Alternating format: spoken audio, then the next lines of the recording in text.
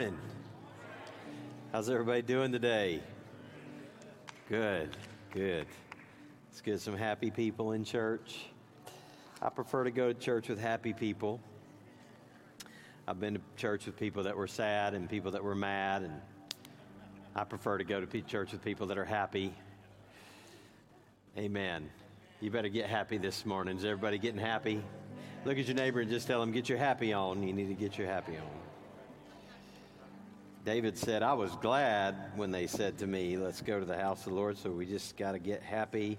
We're glad that you're here and grateful for God's presence and what God's doing in your life and in our church and in this season.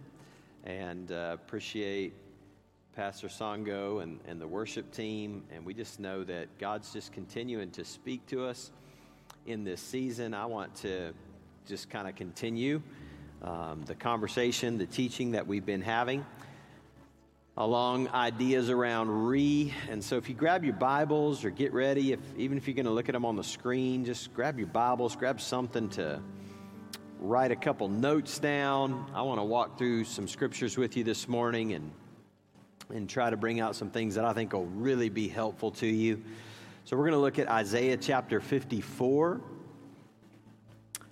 Isaiah 54 and verse number 11, and we're going to look in 1 Corinthians 3, and they'll put both those on the screen for you. But this morning, I'm going to continue this series and talk about reconstruction, and I want to talk about the right materials for a rebuild, I'm going to try to make sense of that in just a moment. But let's look at Isaiah 54 and verse number 11 and just read together. Isaiah writes, and he says, afflicted city, lashed by storms and not comforted. Just that phrase right there, I think, speaks so much to what so many people have been through. Afflicted city, lashed by storms and not comforted. And this is what God says: I will rebuild you with stones of turquoise, your foundations with lapis lazuli. I will make your battlements of rubies, your gates of sparkling jewels, and all your walls of precious stones. All your children will be taught by the Lord, and great will be their peace. In righteousness you will be established. Tyranny will be far from you. You will have nothing to fear. Terror will be far removed. It will not come near you. And if anyone does attack you, it will not be my doing. Whoever attacks you will surrender to you. Amen. That's a good promise. Amen.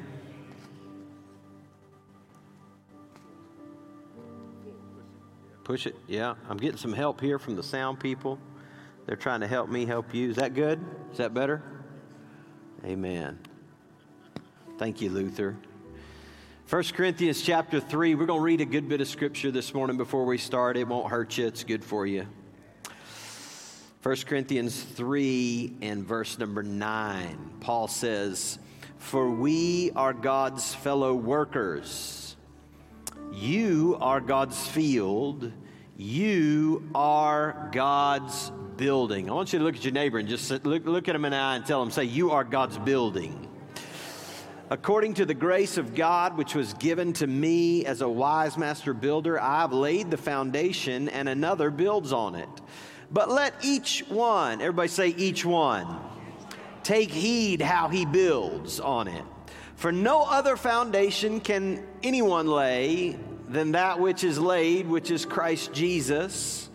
Now, if anyone builds on this foundation with gold, silver, precious stones, wood, hay, straw, each one's work will become clear, for the day will declare it, because it will be revealed by fire.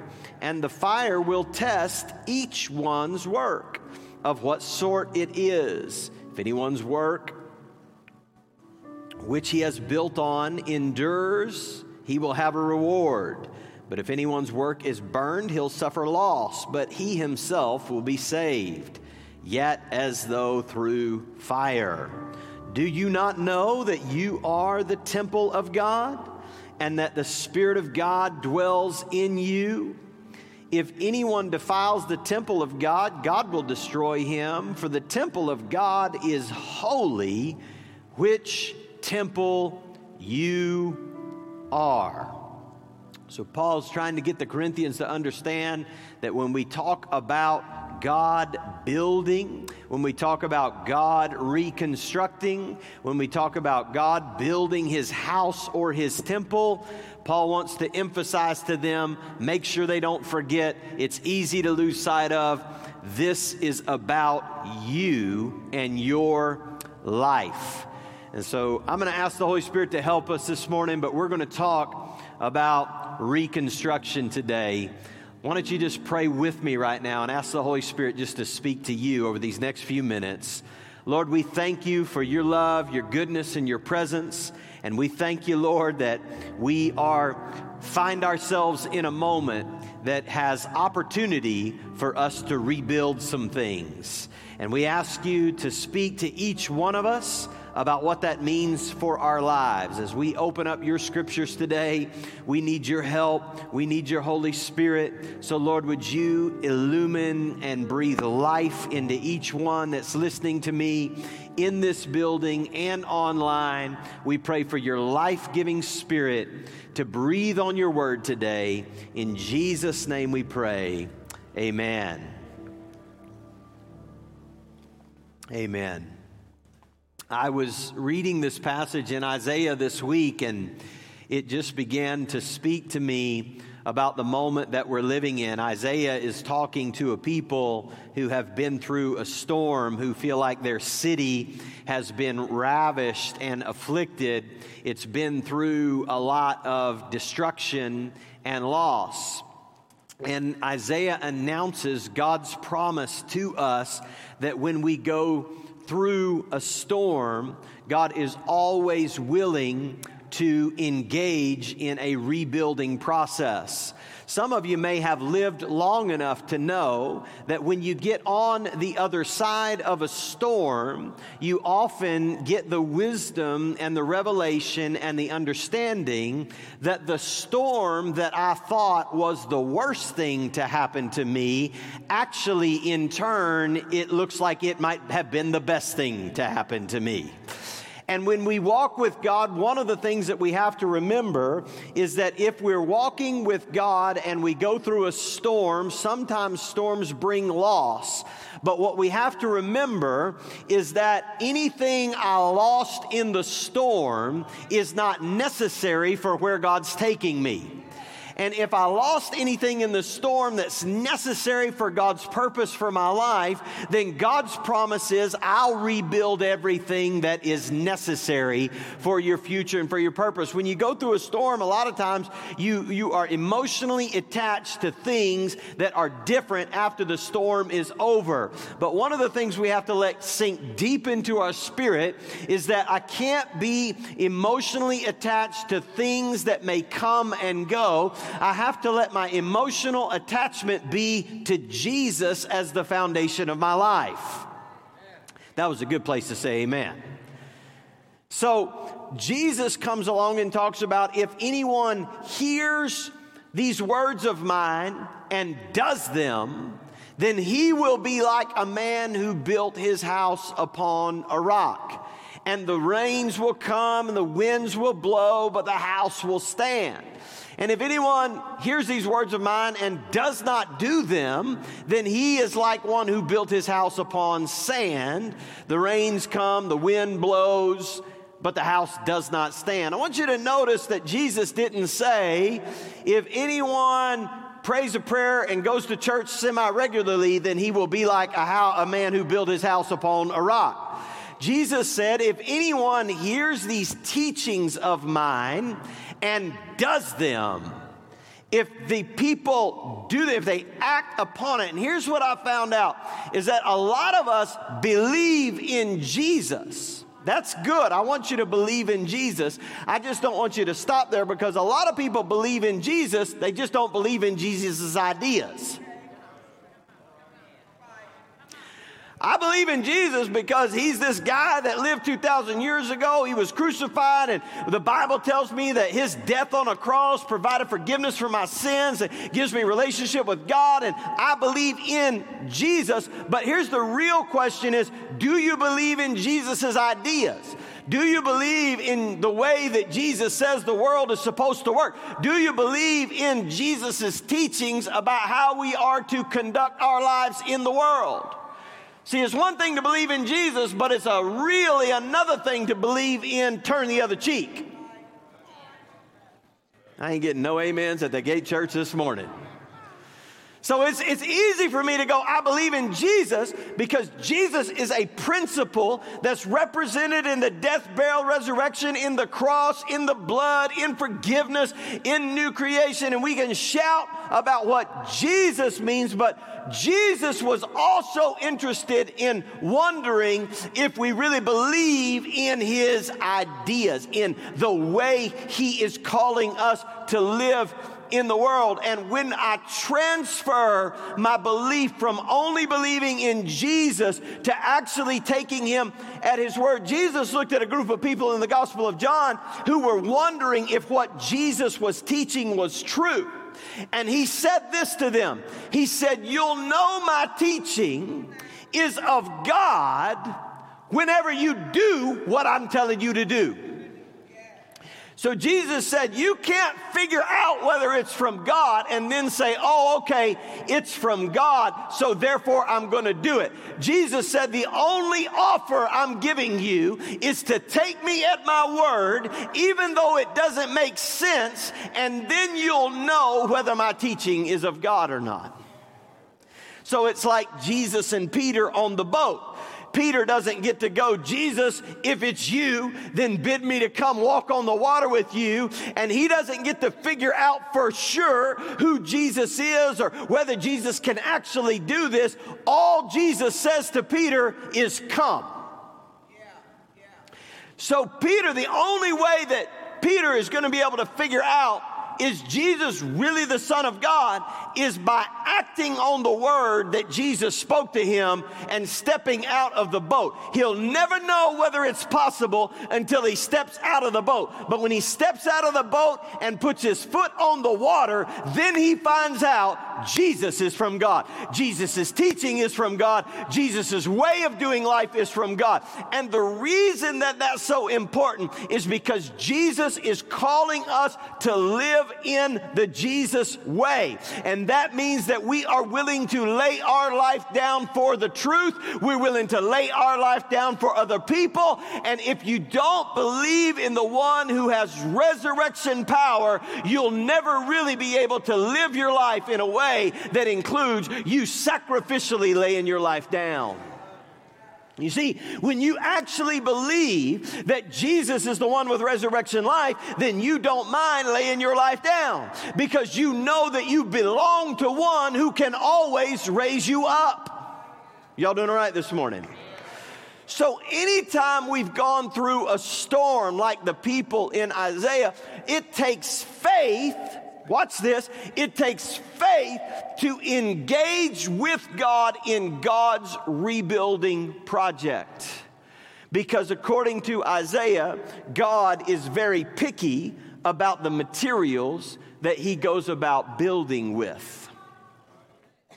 So anytime you've been through a storm, everybody wants to rebuild because things are knocked down. There's shingles off the roof. There's walls that are knocked down. There's water in the floor. The foundation is soaked. And so everyone wants to rebuild. But this passage gives us an indication. It gives us an insight into the type of thinker and builder that God is. And what God doesn't do is he doesn't say, how fast can we build this back? He doesn't say, how quickly can we move? He doesn't say, how fast can we? No, God takes his time and he says, I want to rebuild those walls, but I only want to do it with a certain kind of stone. And I want to put that foundation back, but I only want to use a certain kind of stone. And if you don't get the right building materials, then God's not interested in rebuilding. Am I doing okay? So if God is your if the Holy Spirit is the general contractor of the reconstruction project of your life, then you are not going to be able to just run down to Home Depot and buy whatever it is you want and tell the Holy Spirit, here, work with this. The Holy Spirit's going to say, I don't work with that, because I only build things to last. I only build things for eternity. And if you think that storm was something, there's eventually going to come a fire to your life, and I want you to endure the fire. And in order to endure the fire, you're going to have to construct your life around things that can endure a fire. Wood, hay, and stubble can't make it through a fire, but gold, silver, and precious stones can. I remember I was reminded of a story many years ago that when I was traveling with Bishop shared, he liked to share stories about when he was in other countries. And he shared this story. He didn't share it very often, but he shared it a few times, and it was so powerful when I heard him talk about it. He talked about a time when he was in India, and he wanted to go shopping in India because there were certain types of jewelry and bracelets that were only available in India, and you could get a really good deal on them. And so if you knew Bishop, like, he just loved to do that. He would go and preach, and then he went to the market with a translator, and they went to a jeweler in India. And so Bishop had a way of going about this, and it was always quite entertaining. But he went with the translator to the shop owner, and he had the owner there, and they were speaking through translation. And Bishop says to the translator, he says, you just make sure that he understands that I want the best. I'm going to buy a bangle bracelet, and I want the best bracelet that he has. And so there were lots of bracelets out in a display case, and many of them were beautiful, and they had different, ornaments on them. And Bishop was impressed with this display, and he says, but you make sure he understands I want the best. And so the translator's listening to Bishop, and he's telling the shop owner, he says he wants the best. And so this translation goes through, and then the shop owner opens up the drawer. He doesn't go to the showcase where all of the bracelets that are shining and sparkling under the lights. He opens up the drawer, and he pulls out a bangle bracelet, but it's dingy, and it's not shiny. And he pulls it out, and he sets it on the top of the display case, and he says in the language, not English, he says to the translator, he says, if he wants the best, and he puts it on the table. And when Bishop sees the dingy bracelet that he pulled out and set on the showcase, Bishop says back to the translator, he says, you must not have understood. I told you to tell him I want the best. And when he says that, the shop owner does away with the translation and speaks back to Bishop in English, in broken English. And he says, you Americans, you are always interested in the shiny, but you do not understand that the true value is never found in the shiny, it's only found in the weighty.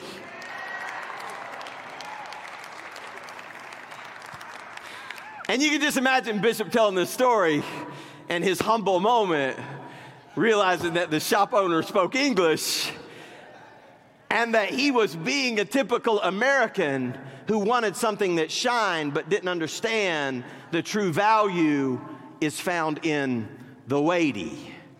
And I think that is indicative of where we are as a church. And I believe that one of the things that God is saying to us as a people is that it is time for us to stop being enamored by the shiny, and we need to begin pursuing the weighty in our life.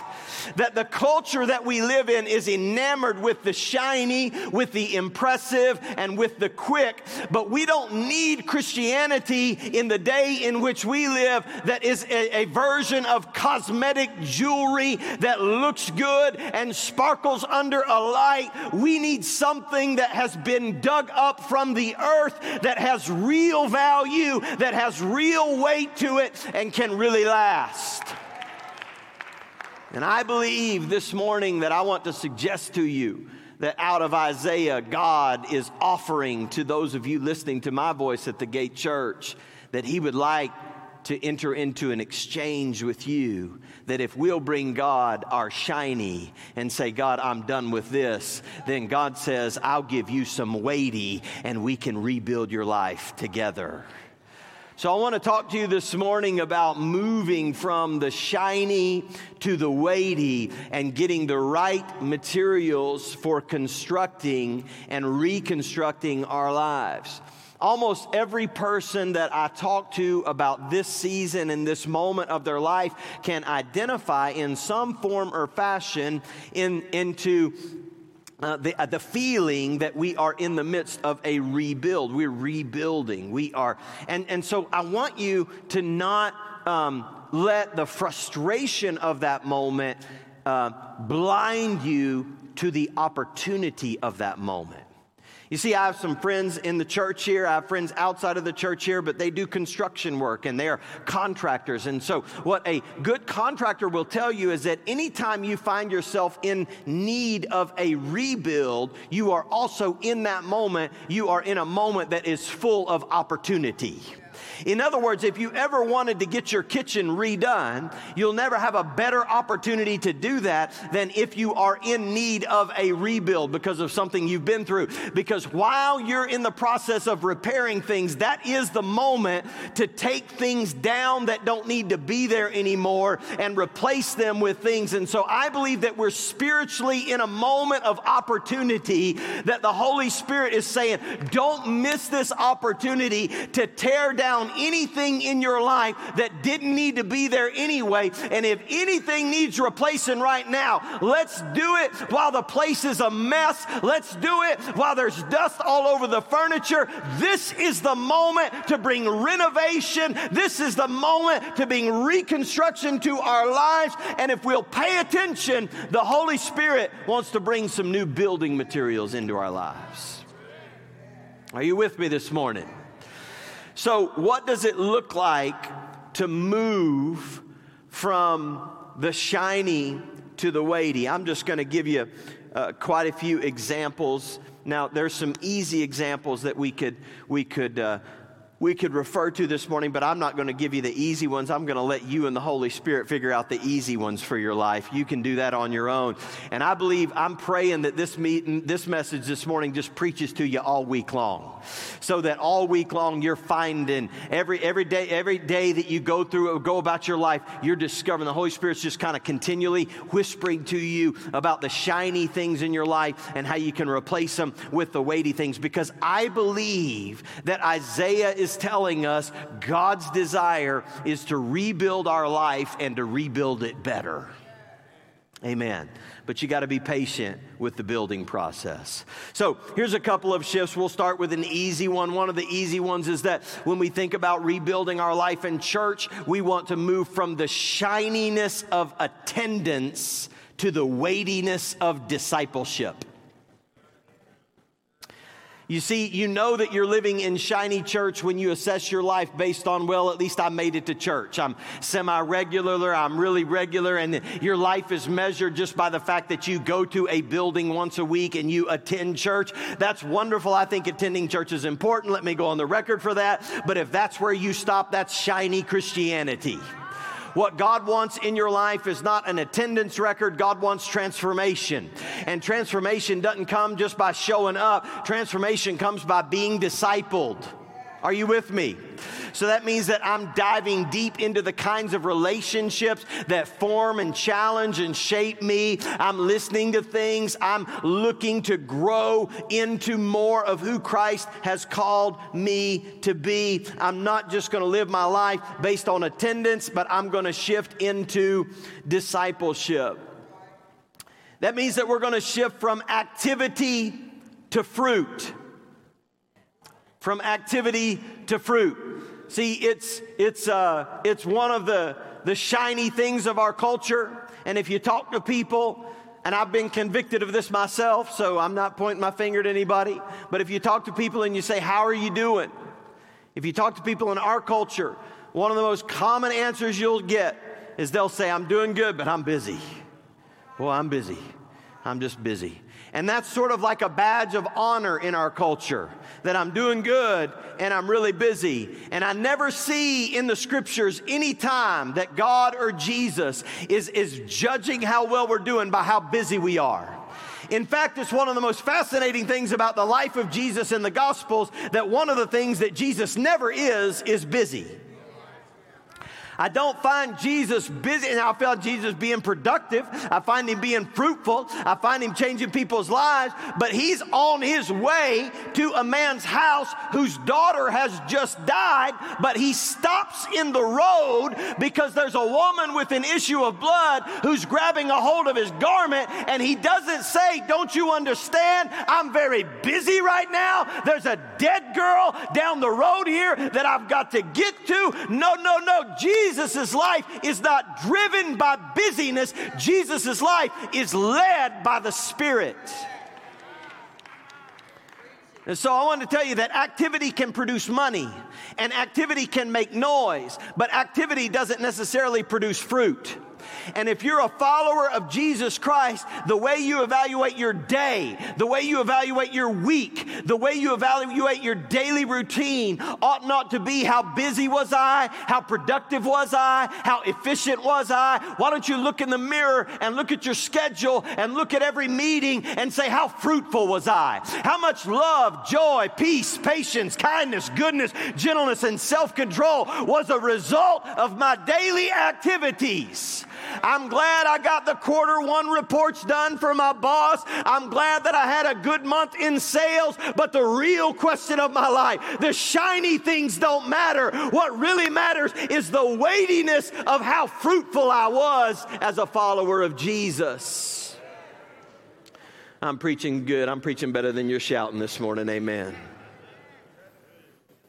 I don't want to just make noise and just make money. I want to live a fruitful life.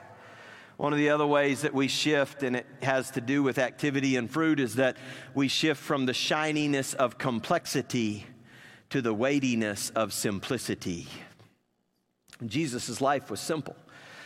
And so, I don't know if you know this or not, but your life does not drift toward simplicity.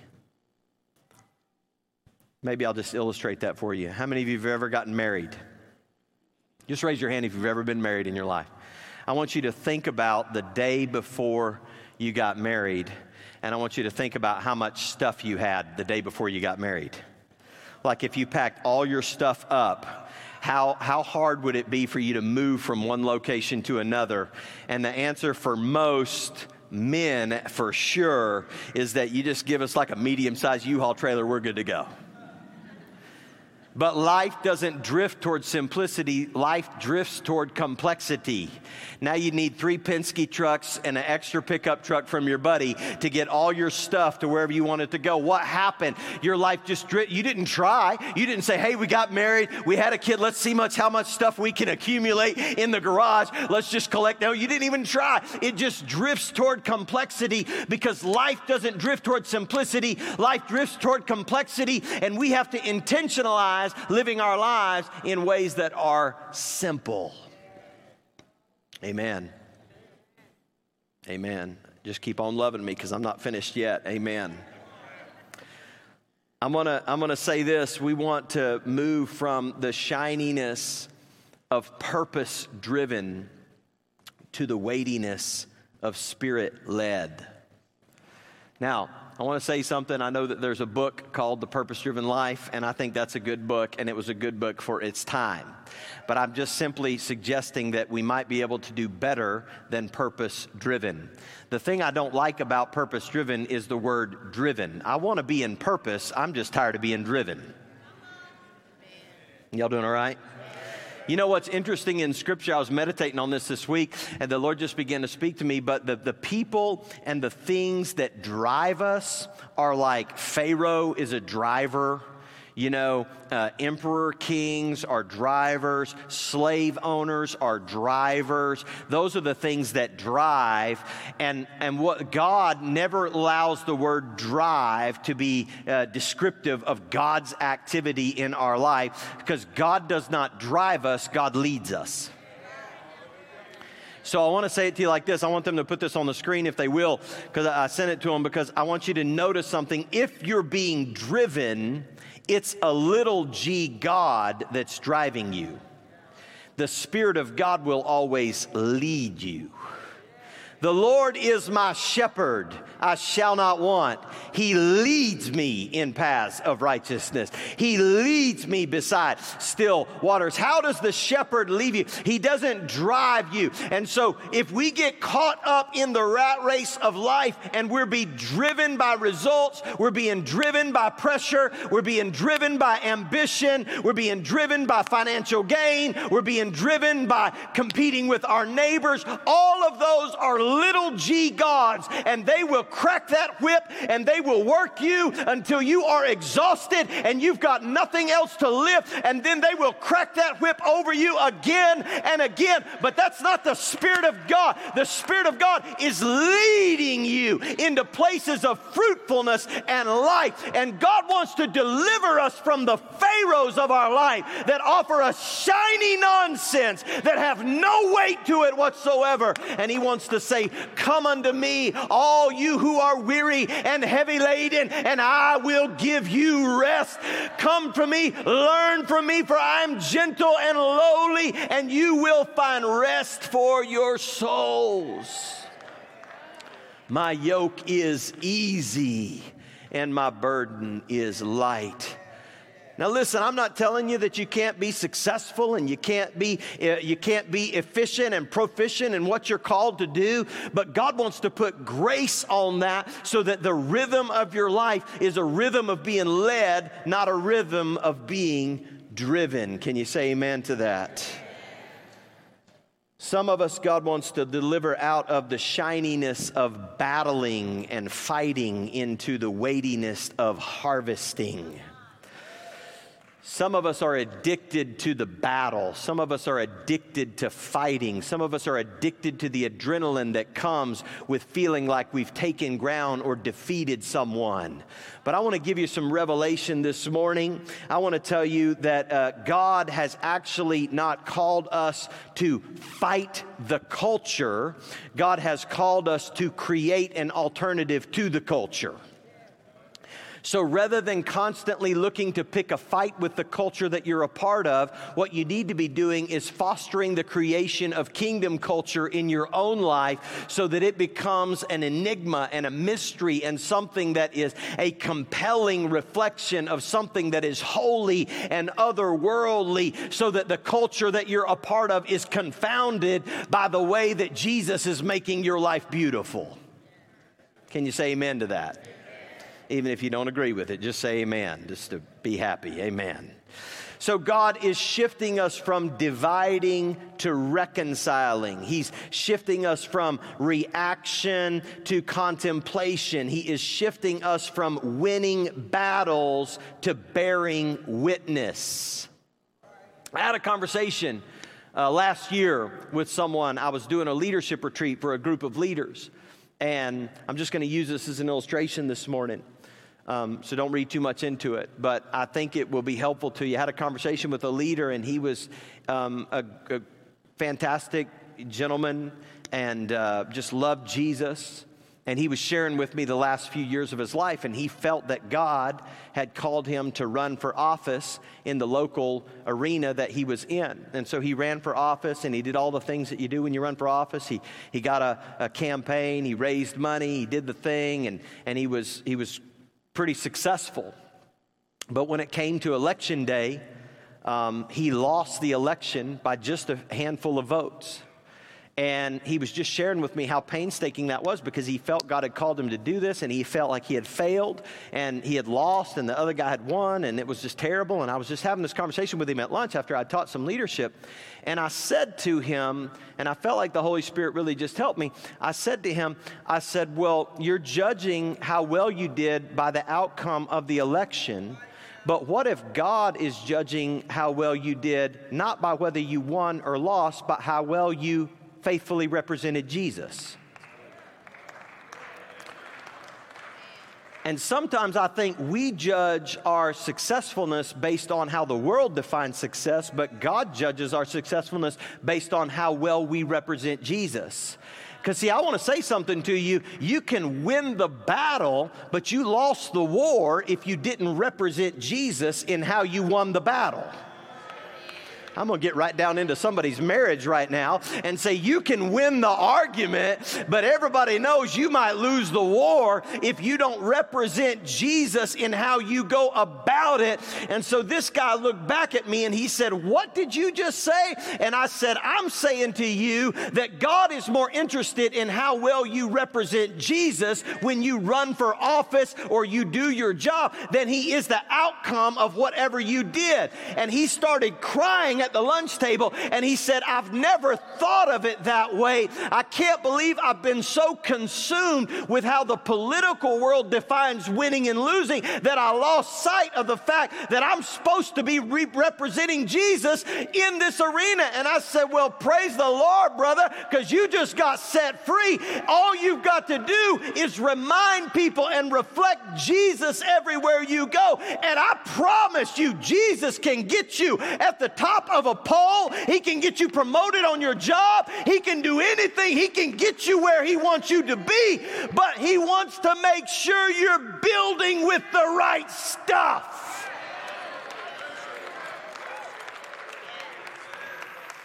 And if you're building with a bunch of cubic zirconia trying to win a race or get promoted on your job, then Jesus is happy to sit back in his throne and be as patient as he needs to be until you find out all that energy is not worth spending if you're not building with the right stuff.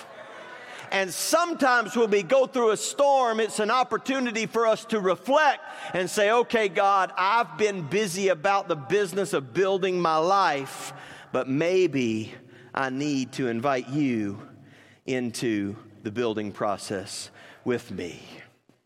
You see, I think that the Big C Church needs to make some shifts from the shiny to the weighty. We need to make shifts that are from the hurried, the shininess of hurried, to the weightiness of holy. We need to make some shifts from consumer Christianity to kingdom Christianity. We need to make some shifts from just using Jesus as our Savior to following Jesus as our Lord. We need to make some shifts out of church from everything being practical and understanding what it means to be sacramental. How many of you know that I want you to have practical ways of doing well in life, but there's nothing practical about bread and wine? When we have communion on Sunday, there's nothing practical. It don't even stave off a hunger pain.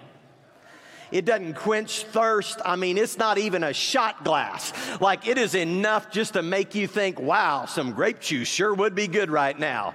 Because the purpose of it is not to be practical. The purpose of it is to be sacramental, is to get us to enter into the holy, to get us to enter into the presence of God, to get us to enter into sustenance that comes from heaven, not from a dinner plate. And if we will engage in the holy and the sacramental, then God says, if you seek me first and seek my kingdom, then all those other practical things that you're worried about, I'll add them to your life. But you've got to get the holy right first. Church isn't supposed to be practical. Amen. We need to shift from modern distractions to ancient practices. Amen.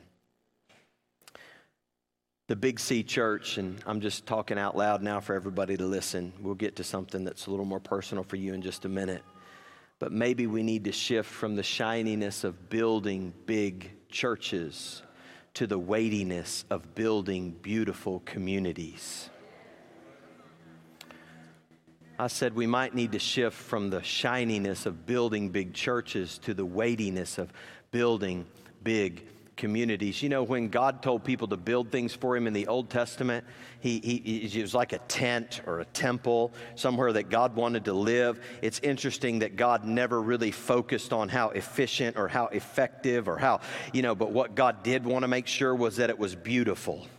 And I was meditating on these scriptures, and Paul said to the church, you are that temple. Can I tell you that God is interested in building something beautiful out of your life? And can I tell you that I don't want you to hear the word perfect when I say the word beautiful, because you can be broken and beautiful. You can be in process and beautiful. You can still be a mess, but still be beautiful. You can still be broken and bound in sin, but still be beautiful, because every day you're giving yourself over to the one who takes your mess and takes your chaos. And sometimes when people see your brokenness, they actually opens up the way for them to see your beauty. But what God is doing with your life is he's waiting on you to say, God, I want your weighty, precious stones to be the foundation and the walls and the gates of my city. I want my life to be beautiful. And even if it means all the ugly parts of my old story,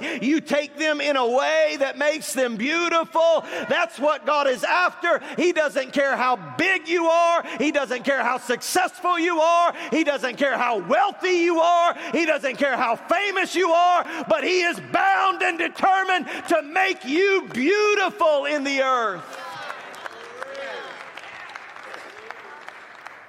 And so we embrace the call of what the Bible calls the beauty of holiness, the beauty of otherness. There's something about us as the people of God that need to embrace the identity that we are to embody something that is from another world. I'm going to ask the worship team just to come on back up, if you guys will. Somebody start playing that keyboard. In Jesus' name, amen.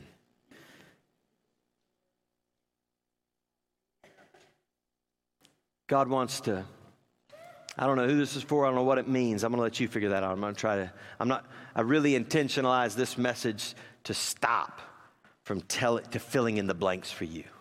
I'm leaving blanks in this message open for you and the Holy Spirit to fill in. But here's what I know. God wants to take your shiny and he wants to replace it with his weighty. And we've all got things in our life. Here's the trouble with the shiny, is that we get emotionally attached to it. Sometimes our identity gets tied up in the shiny. You know what the shiny is? The shiny is what you keep trying to make everybody else believe about you. The shiny is your fake social media self. That's the shiny. That's what I'm talking about. Whatever it is, that image that you try to put out on social media or you try to put out to your friends and talk about, that's the shiny. And I'm not telling you, listen, there's a difference between transparency and exposing yourself. There's a difference between transparency and oversharing. Transparency just says, I don't have it all together. I don't know what y'all think about me, but I'm a work in progress and God's making something beautiful in my life. You don't have to tell everybody every little thing about yourself, but what you do have to do is dispatch with all that falseness, dispatch with all that fakeness, dispatch with all that stuff that you're trying to keep up with the Joneses and make yourself look a kind of way. God says, I can't build with that.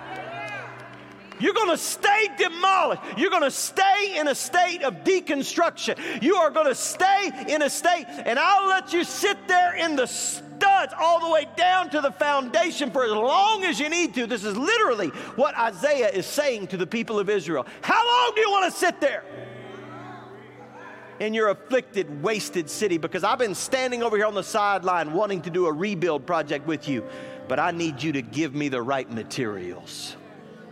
You know what God didn't do? God didn't go get the precious stones. God didn't go get the gold. God didn't go get the silver. God didn't go get the sapphire. You know what God says to his people? He says, I'll do the building, but you got to do the mining. You got to go get it. You got to go up the mountain. You got to go dig it out. You got to go start doing something with your life that puts the right things in your hands so that the Holy Spirit can begin the process of reconstructing and rebuilding. And so I'm going to fill these blanks in and then we're done.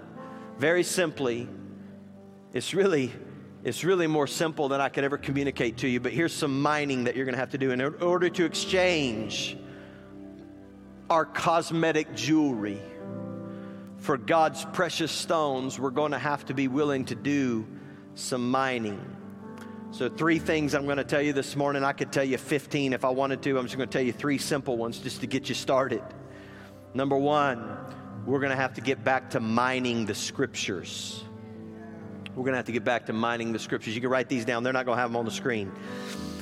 Mining the scriptures.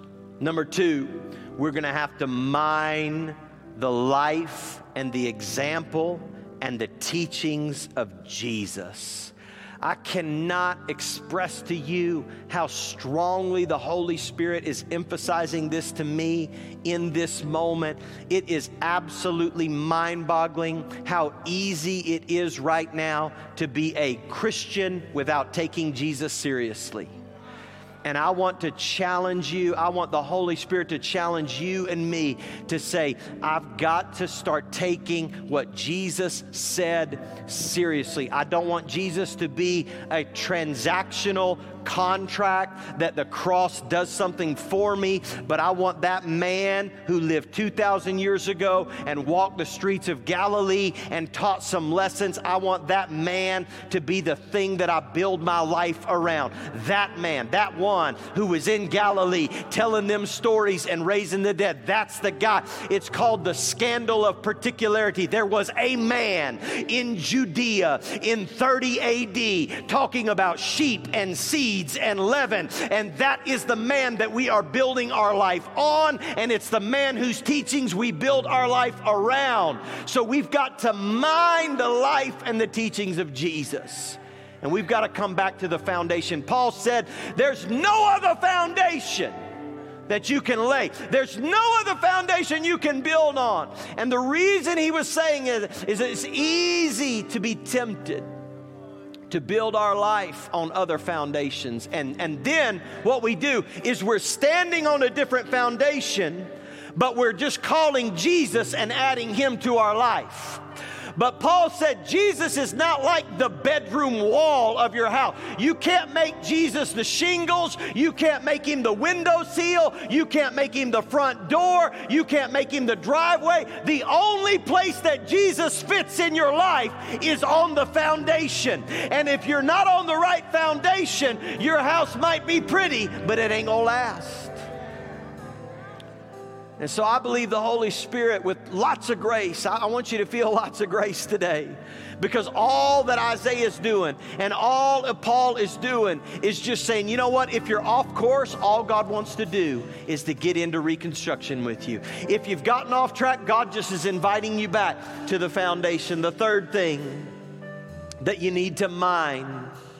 Number 1, you need to mine the scriptures. Number 2, you need to mine Jesus. Number 3, you need to mine life-giving relationships in your life. You need to find somebody that you know every time I'm with them, I know I've been with Jesus. And you need to dive deep into that relationship. And you need to say, I want you to help me. I want to open my life up to you. I want to learn from you. I want to receive from you. Everybody needs that in your life. I'm telling you, I've got that in my life. I want you to have it in your life. It's so important. And if we'll start mining the scriptures, and we'll start taking Jesus seriously, and we'll start mining the right relationships in our life, I promise you, you'll find yourself with some of the precious stones that begin to show up in your life. And you'll say, God, look what I found. And he'll say, let's build with that. We can do something with that. This can be a time of reconstruction in all of our lives. So I want you to stand to your feet with me all over the building. Come on, just lift your hands to Jesus right now. Let's just center on him. Let's just thank him for his grace right now. Listen, when you preach a message like this, the worst thing that could happen is for you to allow any voice of condemnation to start talking to you about all the things you're not doing right. That's not the voice. That's the driver. That's the little g God. The voice of the shepherd is leading you right now. He's saying, come follow me, and we can make it right. There's no condemnation. Jesus is calling you with grace right now. So come on, let's just recommit our hearts. Let's recommit our lives right now. Let's lift our voices.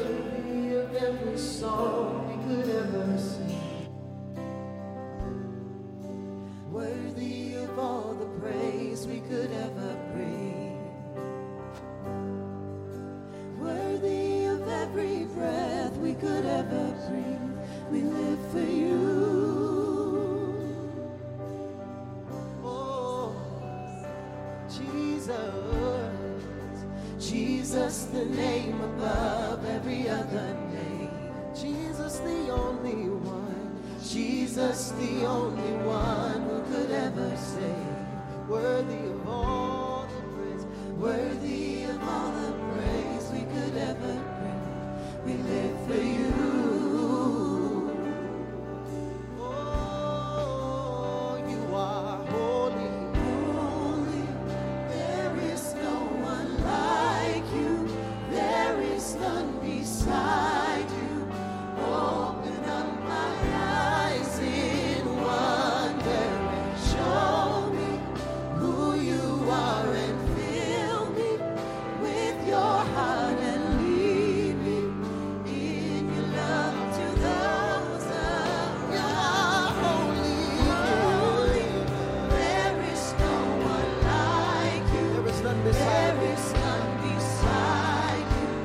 Open up my eyes in wonder and show me who you are, and fill me with your heart and lead me in your love to those around me.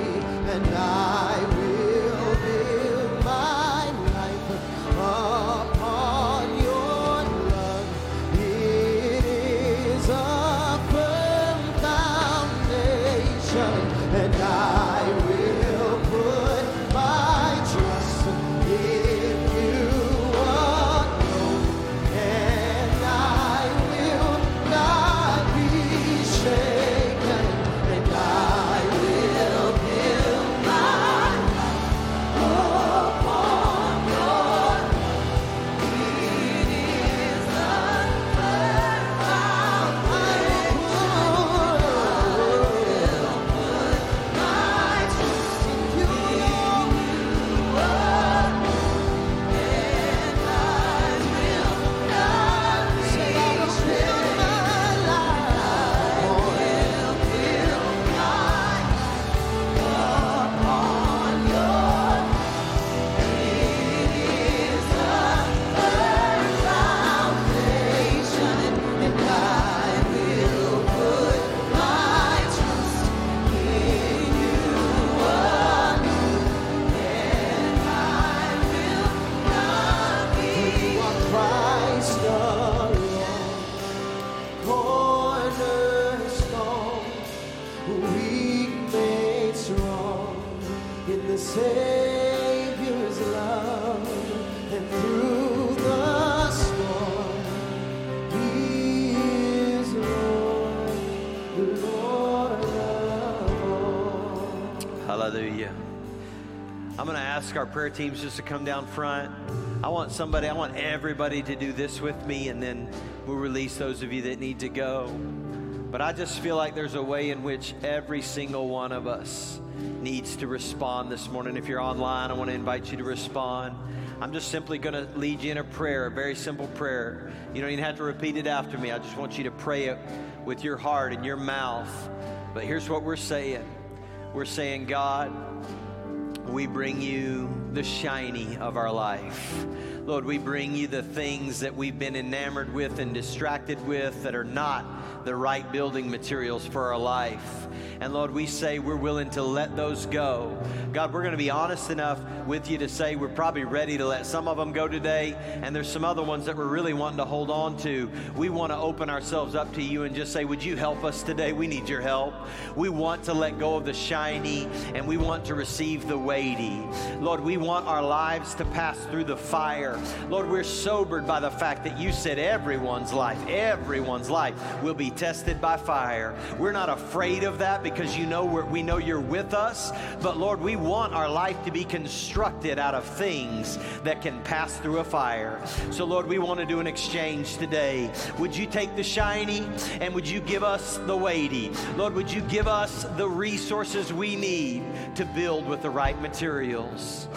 Lord, I ask you right now by your Spirit to fill in the blanks. Lord, each person's in a different place. Just give revelation, give illumination. How are you speaking to us? Lord, maybe there's some people under the sound of my voice today who don't even have a relationship with Jesus, and they need to make Jesus the foundation of their life. Lord, I pray that you would woo them by your Spirit right now. I pray that they would come and pray with one of our prayer team. Just say, I need to do that today. I'm going to build on the right foundation. We trust you with it all today, Jesus. And we thank you for your goodness. Thank you that you are always committed to reconstructing our lives. And we know you're faithful to do it. In Jesus' name we pray. Here's what we're going to do. We've been in our service this way. I love it. There's such a presence here. If you want to stay and worship, if you want someone to pray with you, these altars are open. You can stay. Our worship team's going to continue to worship. If you need to go, you need to check your kids out, we bless you today. We'll see you next week. It's going to be a great week. Don't forget about Galentine's on Friday. All the good stuff with GSM. Be blessed. You can stay and worship as long as you want this morning. Hello, Gate Church family. My name is Eva, and I'm on the pastoral team here at the Gate Church, and we just want to thank you for joining us this morning.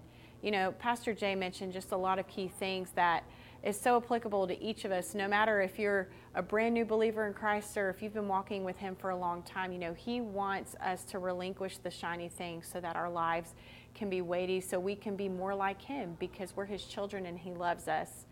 And you know, if you maybe stumbled on this broadcast that's happening, no, it wasn't by mistake. You know, Pastor Jay gave a call that if you don't know Christ, whatever it is that you have need of in your life, we have people ready to pray for you. If you say, you know what, I want to dedicate my life to Christ. I want him to be the foundation of my life. Maybe this would be your first time praying this, or maybe, you know, you've just felt like you've slipped away from God and you don't really, there just seems to be such a gap. Trust me when I say this, that he desires to have a relationship with you. And so there's going to be people here ready to pray with you. So go ahead and comment below if we could be praying for you this morning. We're believing God with you with whatever you have need of.